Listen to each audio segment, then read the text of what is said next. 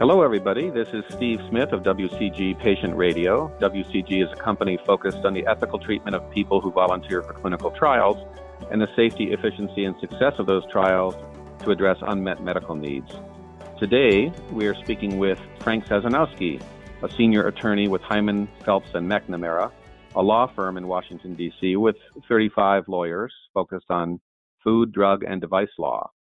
Frank Sazanowski is an expert in regulation relating to drug development and a specialist in, among other things, rare diseases, new science, transformative legislation, and communications between regulators and drug developers. His testimony and input is sought by Congress, the President of the United States, drug developers, and leading patient advocacy groups. He serves on the board of directors of the Every Life Foundation for Rare Disorders as the vice chairman, and is formerly a board member of the National Organization for Rare Disorders, serving as both chairman and vice chairman from the year 2000 to 2016.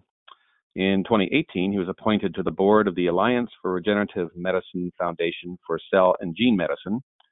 President Obama recognized his contribution to the report of the President's Council of Advisors on Science and Technology, subtitled Propelling Innovation in Drug Discovery.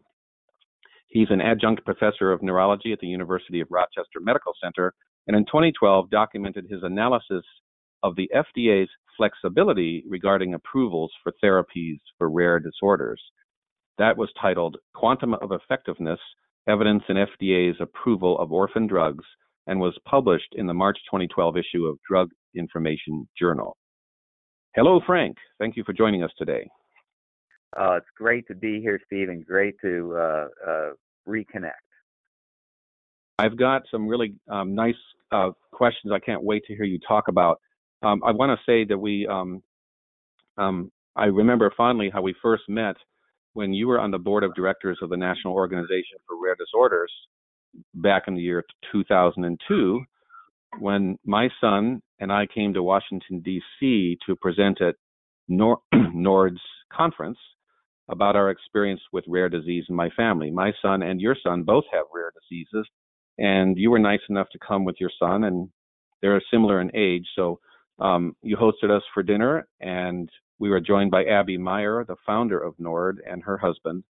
And that was really quite a gathering, given the difference that you and Abby Myers have made in rare disease drug development. Orphan drugs for such a long time had nobody that really wanted to develop treatments, and legislation that you and Abby Myers worked on, the Orphan Drug Act, for example, but many things since then have made such a difference.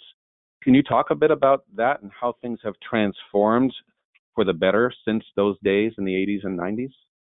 Yeah, no, that's great, Steve. Yeah, I have the benefit of having historical perspective. I guess that's one of the advantages of being an elder. But it turns out that the FDA thought that when Congress passed the orphan drug legislation that was championed by NORD and by Abby Myers, that FDA thought it was going to be so groundbreaking that they elevated the person who was head of in those days, the Bureau of Drugs, Dr. Marion Finkel, put her up in the commissioner's office, made her the head of this new Office of Orphan Products. But nothing happened after Ronald Reagan signed it into law in January 1983. So about a year later, the deputy commissioner of FDA, Mark Novich, asked me to investigate it and figure out what's going on.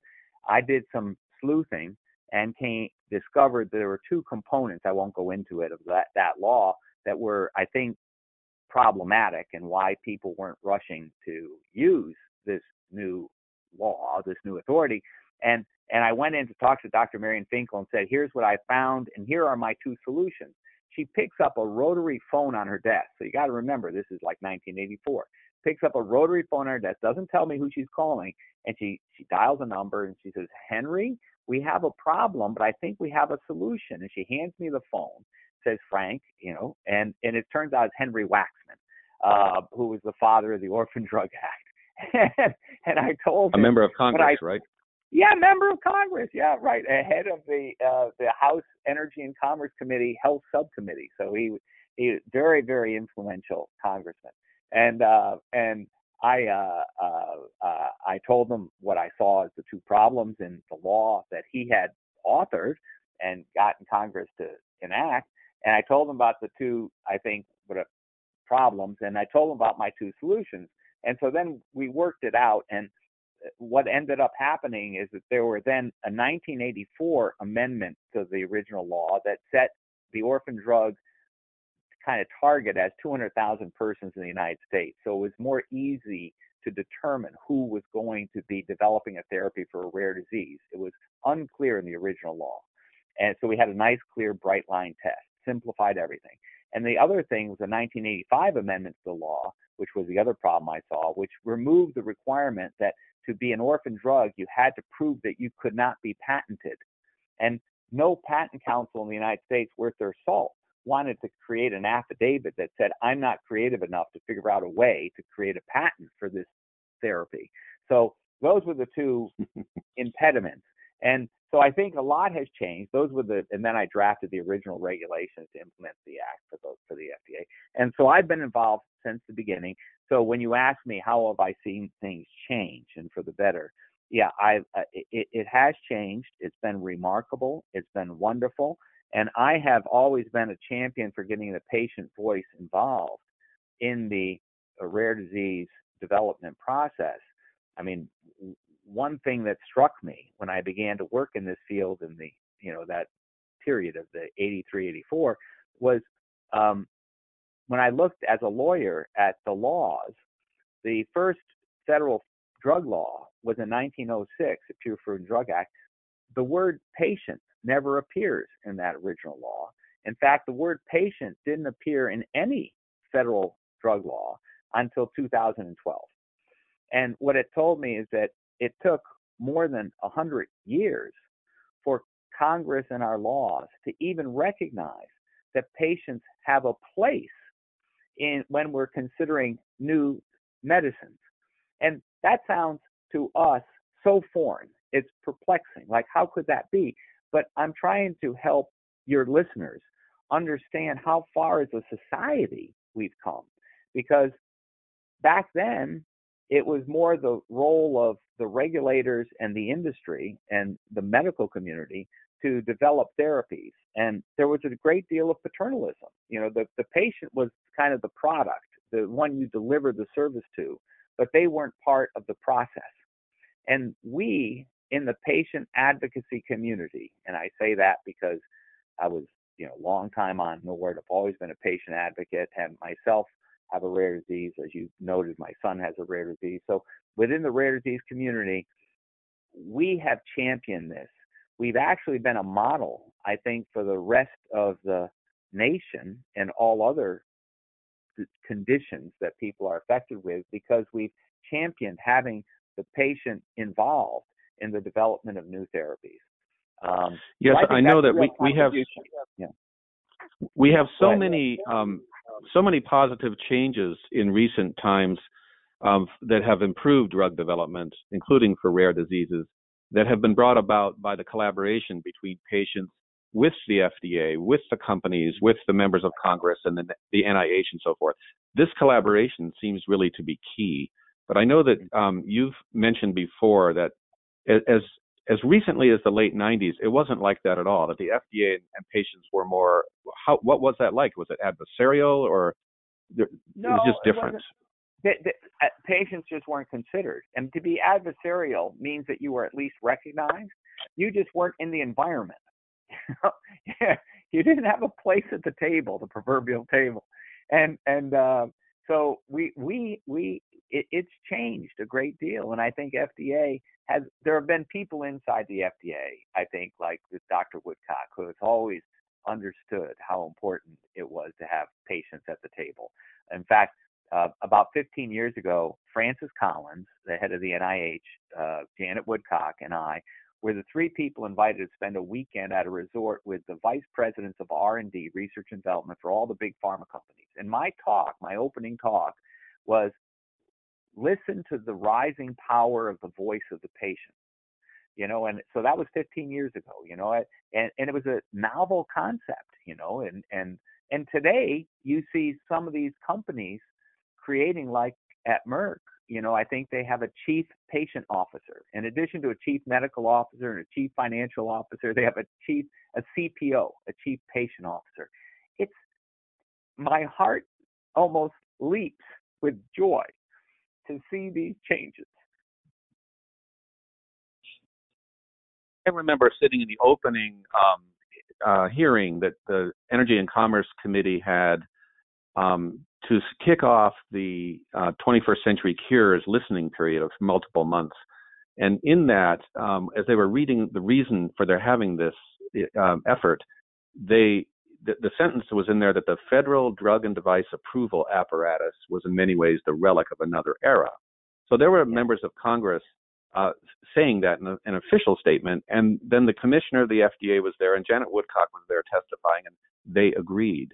And so I felt an impact too, because some time before that, years before that, I'd gone to speak with the FDA and the members of Congress, and I didn't hear that kind of talk. So there they were, not asking us what's wrong with rare diseases, but telling us they're going to do something about it. Big change. I think, Steve, that actually I have to give credit. I'm giving credit to the rare disease community, patient community, but I think the ACT UP and the AIDS activists in the back there in the mid '80s, which around the same time, that they made it known to the FDA they had to be FDA had to pay attention to them, and so we made some changes. Now I'm switching back and saying I'm talking now when I was at FDA, that we created systems. We created what's called a Subpart H approval or accelerated approval, a way to get drugs approved on the basis of just showing a finding on a surrogate. That is not how actually you affect how it affects how a patient feels or functions, but it affects something that is reasonably likely to predict ultimate clinical benefit. In those days for AIDS, it was looking at the CD4 count, a measure of viral load, because even though that doesn't reflect how a patient feels or functions, it was predictive of whether or not they were going to survive. And so those were changes that the FDA did in response to the advocacy of the patient community, the AIDS activist community back in the mid 80s. And FDA is still unraveling some of that. And let me give you an example, a practical example. Sure. That was the mid 80s. I helped because I was a reg writer back then. And one thing we did was we created a part of the IND regulations called Subpart E, in which we said in that regulation, which still exists, it's still there, it says that patients with patients with serious diseases where there's an unmet medical need, those patients are willing to accept more risk, and they're willing to accept more uncertainty about the benefit because their needs are so great in exchange for having quicker access to drugs. That was something we created in the mid 80s. Fast forward, December 2019, 4 months ago, the FDA released a new draft guidance document called Substantial Evidence of Effectiveness. In that document, for the first time ever, the FDA said, we at FDA are concerned when we're treating diseases that are serious and there's an unmet medical need, which almost all orphan conditions are like that.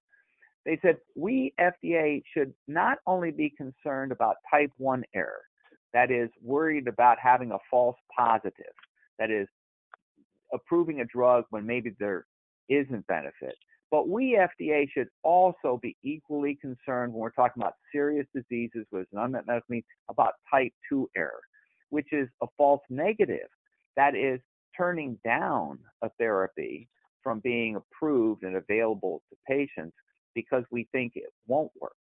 And so it's kind of the extension of the regulation that I helped draft in the mid 1980s, but we see it blossoming. What I see is we keep evolving. We keep, as a society and as it's reflected in FDA, we still see a maturation of this process, which is moving to recognize the importance of making this appropriate for patients and having balance and bringing the patient voice into the process. And we can talk more about how that's accomplished. Yes, like the AIDS activists, which the rare disease community has so much really to be thankful for what the AIDS activists accomplished, and then the way you and the in the rare disease community merged right into that when it was happening. Yep. Today, everybody still wants speed. We want these treatments now because these are progressive diseases that are causing irreparable harm. Yet there's the balance act between speed and safety. And I would like to believe, as a patient advocate, that with modern science and modern computing and different ways of data collection and so forth, we could have both. And with precision medicine, we have increasingly smaller populations. So it seems like we'll never get a lot of rare diseases with an FDA-approved treatment unless we take these new paths that you're describing. Isn't that right? I think that's exactly right. I think that, and I'll add something to that, because you said you have to contrast speed with safety. I would say you have to contrast speed with safety and certainty. I say because speed, patients who are desperate, I'm going to be meeting with the FDA on another rare neurodegenerative disease therapy tomorrow. Those people with that condition need help now. And so there's always the need for speed, but you want to contrast it, you said, with safety. That's apparent. I think most people get that, Steve. But the other thing is what I said was certainty, because the other thing is certainty of benefit. And I think that's where I get into the type 2 error, that I think that we want to think about both getting access to therapies, but they have to be both safe and effective.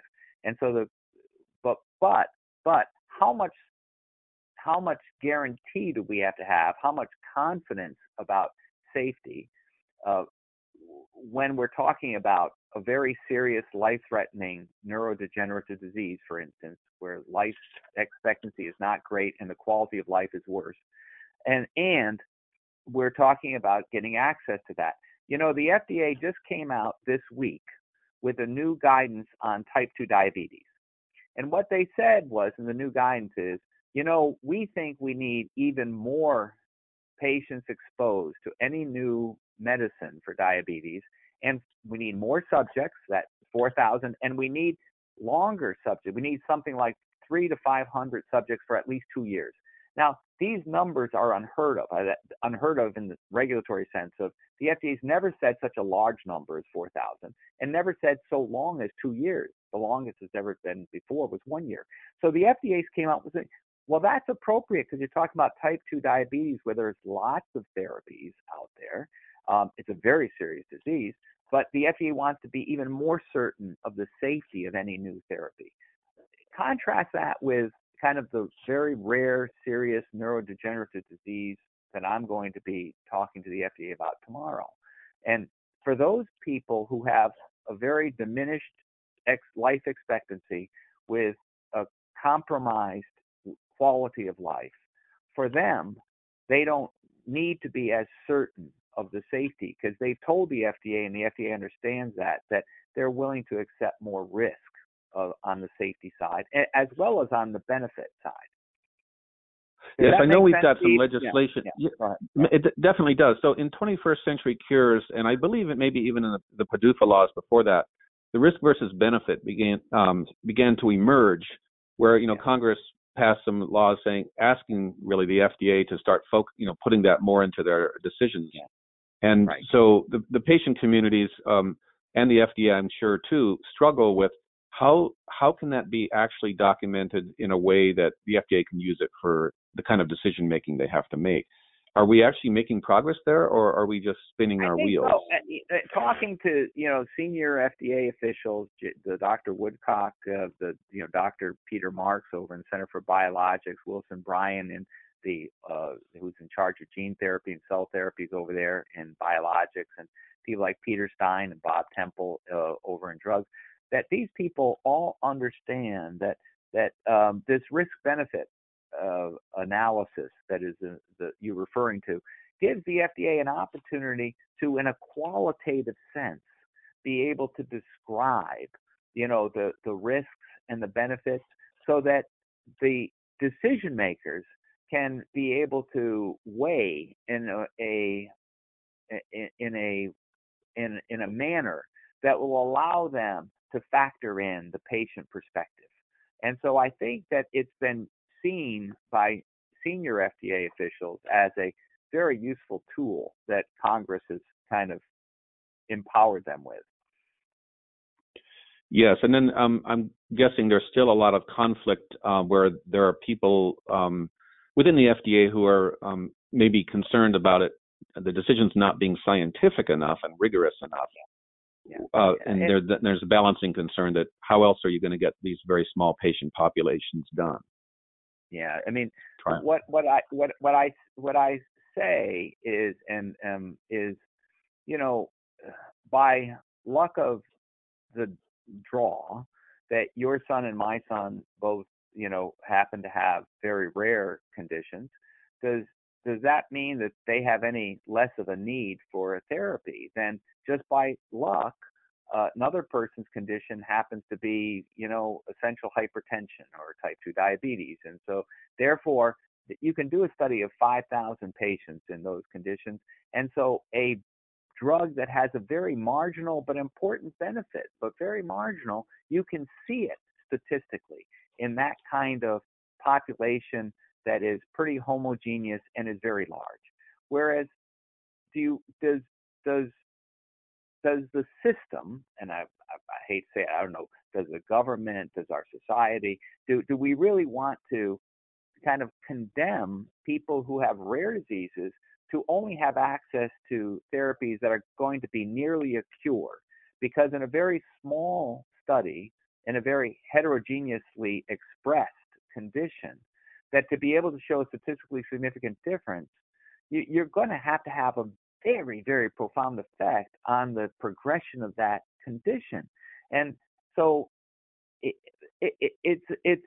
I'm raising almost a philosophical question, Steve, that I never raise when I go in and meet with the FDA, because, we're usually talking about getting traction on the data that's in front of us. And we're not talking philosophically like this. But I think that for your listeners, I think it's an important question to say, don't we want to provide, access to therapies, and the way to do that might be to accept a little less certainty about the magnitude of the benefit, than you would require if you're treating a very common disease and you have the luxury to do very big studies. Yes, and this is the common ground when we talk about rare diseases. Individually are rare, but collectively it represents 10% of the population or so, something like that. It is common across most of them that we have to figure out a way to get a proof or at least a decision from the FDA, get them enough information that maybe it's not absolute proof. But all the rare diseases have that problem. So as you say, we have to decide what kind of society we want to be. Yeah, we're seeing this in the extreme now. I know some people, there was a founder of a company called Ionis, Stan Crook, who was really the father of antisense oligonucleotides. And there are other people, like there's a researcher up in Harvard, and this is quite common, where people are trying to come up with individualized antisense oligonucleotide therapies that can be nearly curative for an N of 1. That is, there's only one patient in the world known with this missense mutation, for instance. And how do you, and I've been part of some of these preliminary discussions between NIH and Francis Collins and Chris Austin there, and FDA people like Peter Marks and Janet Woodcock. How do you grapple with that, with an N of 1 situation? And so you go all the way from that situation, Steve, to situations where you have very few subjects, like with MPS 7. And FDA approved the drug Mepsevii about 2 years ago for that. There's very few subjects in the United States, and the FDA did something very creative. It said, essentially, we're going to look at a multi-domain responder index. We're going to look at all the different things that could be a phenotypic expression of the underlying pathophysiology. We're going to look at those, let's say, 5 or 6 or 7 domains, and we're going to chart how each person did, like the 7 or 12 people in the study, and we're going to chart how each one did, and we're going to rate them as having been improved, stable, or deteriorated over the course of disease. And we're going to take a look at this like a heat map and see if we can discern from that a pattern that suggests benefit. Now, that's nothing. I know your organization just purchased Statistics Collaborative at the end of the year, which is, I think, the most advanced, most sophisticated statistical consulting group on drug development in the world. And so Yes. you have people who can help, design studies that can try to discern statistically significant benefits in very small populations. But this is something in which, when the FDA approved it, there was no p-values, because you had a trial of 7 to 12 people. There was no p-value that you could assign. But the FDA saw qualitatively that there was benefit in this picture.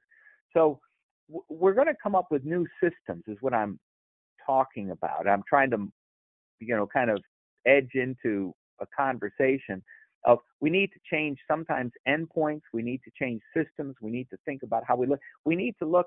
One thing I say, Steve, to people is, if you have a rare condition, find some way that you can connect up with others and try to gather your information in a systematic way about the important things that would be measured in your disease, so that we can create a baseline, so that someday when somebody does come up with a therapy, we can take your information and use it as a natural history, as an external control. Or if you yourself are lucky enough or are willing, altruistic enough to be part of the study, we can go back and look for a year, 2 years, 3 years at how you had been progressing or deteriorating on the important hallmark expressions of your condition. And then when you get randomized into a trial, you could then see, if you are on the experimental therapy, whether there's an inflection point and suddenly you are changing on those important measures. And so you can have patients as your own control, which allows each patient to, you get rid of intersubject variability, because you're using each patient as their own. Yeah. You're talking about something that when Janet Woodcock is helping patient advocacy groups understand what they can actually do to help drug development, she's quite consistent in saying, if you could characterize your diseases in a formal way, get that natural history that's so lacking, because there's no baseline. So we can't get the trials even started, or if they do start, we don't have the right information to know if the data is okay. So that's a very good piece of advice. Yeah. So the patient, natural history. But then, and to show you how the FDA is flexible, I gave you the example of Mepsevii and stuff. I'll tell you that there was another case. I was invited about a year and a half ago. I was invited by a patient organization representing patients with a very rare skin disease called epidermolysis bullosa. You might know it as it's a condition that's diagnosed at birth, because the nurse will take the newborn, the neonate, and when they're cleaning, the skin is literally coming off, and so there's no adhesion. So it's a terrible condition. You can just picture this. And so when the patient organization called Deborah called me and said, "Frank, we'd like to give you a Lifetime Achievement Award," and I said, I'm honored. I'm very honored, but most of the time when patient organizations do that, and I am very honored, it's because I've helped get the first therapy approved for their condition. I said, I have not even helped on any therapy for EB. And they said, "Frank, all the work you've done with rare diseases, a rising tide raises all boats. And so we have investment in our disease areas because of the work you've done in general for all rare diseases. So we'd like to honor you." I said, "Okay, I'll come on one condition, that I not sit with your board of directors and I not sit with anybody from industry, but I sit with patients. So I get to know your patients." I came back from that dinner in New York City, and I called the FDA and said, "Look, what I heard at this dinner, I sat next to 2 little girls who were 11 and 12, that they were badly affected. They had lesions all over their bodies. They were wonderful spirits. But what I was told is that to get a therapy approved for them, that the FDA's normal, traditional way of approving a therapy for a dermatologic condition is to say that you have to get a person's condition to be cured or nearly cured. That means their skin has to be clear or nearly clear." So I called the FDA and I talked to the lead person responsible, and I said, if I'm a devout Catholic, if these 2 girls went to Lourdes and were dipped in the water there, they're not going to get to clear or nearly clear. So the FDA official on their own initiative said, "Frank, why don't we think about having a patient day. And why don't you bring patients in and talk to us? And it's called an externally led patient-focused drug development meeting. And let's learn about their condition. So we did that, and we had this meeting, and the FDA came, and they listened very attentively. And within a month, I think, the FDA issued its first guidance document on this condition, ED. And in that guidance document, it nowhere said that you had to get these people to clear or near clear in order to have a success. So the FDA, that's how responsive the FDA, once the FDA understood the disease, the FDA on its own initiative changed because they heard the patient voice. And what I'm told with this community is that now there's a lot more interest among academics and industry to now begin to look into this field because they know they now have an achievable target. So I'm just using different examples, Steve, to show how it's the whole community. When I mean community, I mean it's the patients who are, I think, leading, but the FDA is very sensitive, very attuned, very responsive, and so is industry and academia. And so I think that's why I say we as a society are kind of evolving and maturing. And it's been a real part of the best part of my life is to see this maturation, is to see this evolution. And yes, when I look back, what you're talking about, and you mentioned looking back and having that historical perspective. I talk to advocates just starting out often because their parents who've just had a child diagnosed. And I say, these things you may do if you come to Rare Disease Day on Capitol Hill and meet with legislators, whatever it is you're doing, or back in your community, those things do actually make a difference. But sometimes you have to look at it in decades. And we have 21st Century Cures passed. It was 400 pages of legislation. And, we've had breakthrough therapy designation and the Rare Pediatric Disease Voucher Act and patient-centric drug development. Many of these things, these are formalizations to me of a really robust communication, an interaction between the FDA, who are serving as regulators, and the companies with developing the evidence, and the patients. And it's something that started with patients going to talk to the FDA and talk to members of Congress. But then it becomes formalized through the work of you and others who have worked so hard to hammer out what does that really mean in terms of the law. It's just amazing to see this development. And you know what else? What I want to tell every one of your listeners is that every one of them, whether they're an academic or they're an industry person or they're a patient advocate or they're at FDA, whoever they are, every person can make a huge difference. And I think what the rare disease community experience for me has taught is the power of one. Every person can make a difference. I mean, I could tell stories forever about how this happens. I mean, it's just like my story there I told you about EB, how that led to a change. It's just, I was walking on the streets of Denver, Colorado in August of 2008. I was attending the Democratic National Convention with my son, who we mentioned earlier, and I ran into Henry Waxman, that guy who was the father of the Orphan Drug Act, and his wife on the street. And I said to him, Henry, there are congressional caucuses for some rare disease, for some diseases, but there's nothing for rare diseases as a total. Do you think we should start a congressional caucus? What do you think about a congressional caucus for rare diseases? And he said, Frank, that's a great idea, but I'll tell you what, if the person who's seeking the Democratic nomination, Barack Obama, gets elected, I'm going to be very busy because he was chairman of the House Energy and Commerce Committee, and he'd have a lot to do because Barack Obama's signature piece of legislation was going to be what led to Obamacare. So he says, I'm going to be very involved. I cannot head up that effort, but I will support it. And so I then came back to Washington, talked to different groups, including the Every Life Foundation, NORD, and other groups. And today there is a very robust congressional caucus on rare diseases. And that happened. I mean, I'm walking on the streets of Denver. I didn't have a planned meeting with Henry.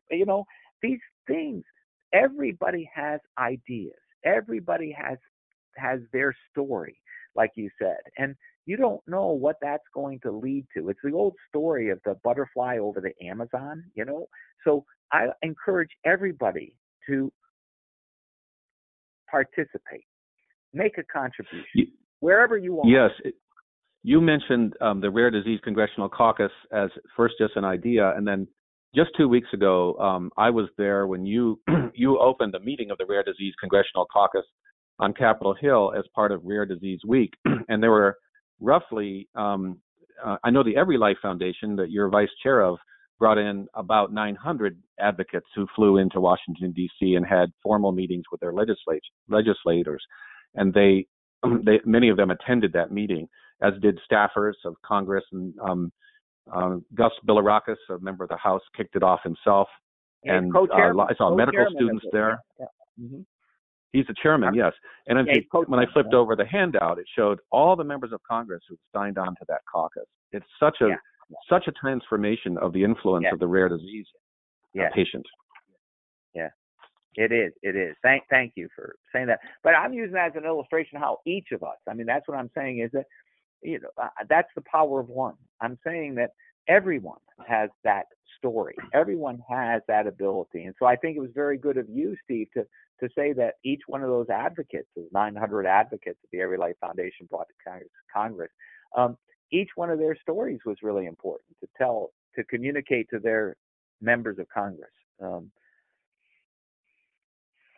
Yes, that's how we get those small diseases done, and the bigger diseases that benefit from it, and we even see some of the benefits as the larger diseases get subdivided through precision medicine into the smaller ends of one. So this has been a wonderful conversation, Frank Sazanowski. I'm so happy that you had time to talk with us today to share that unique perspective of the history that's been impacting all of us.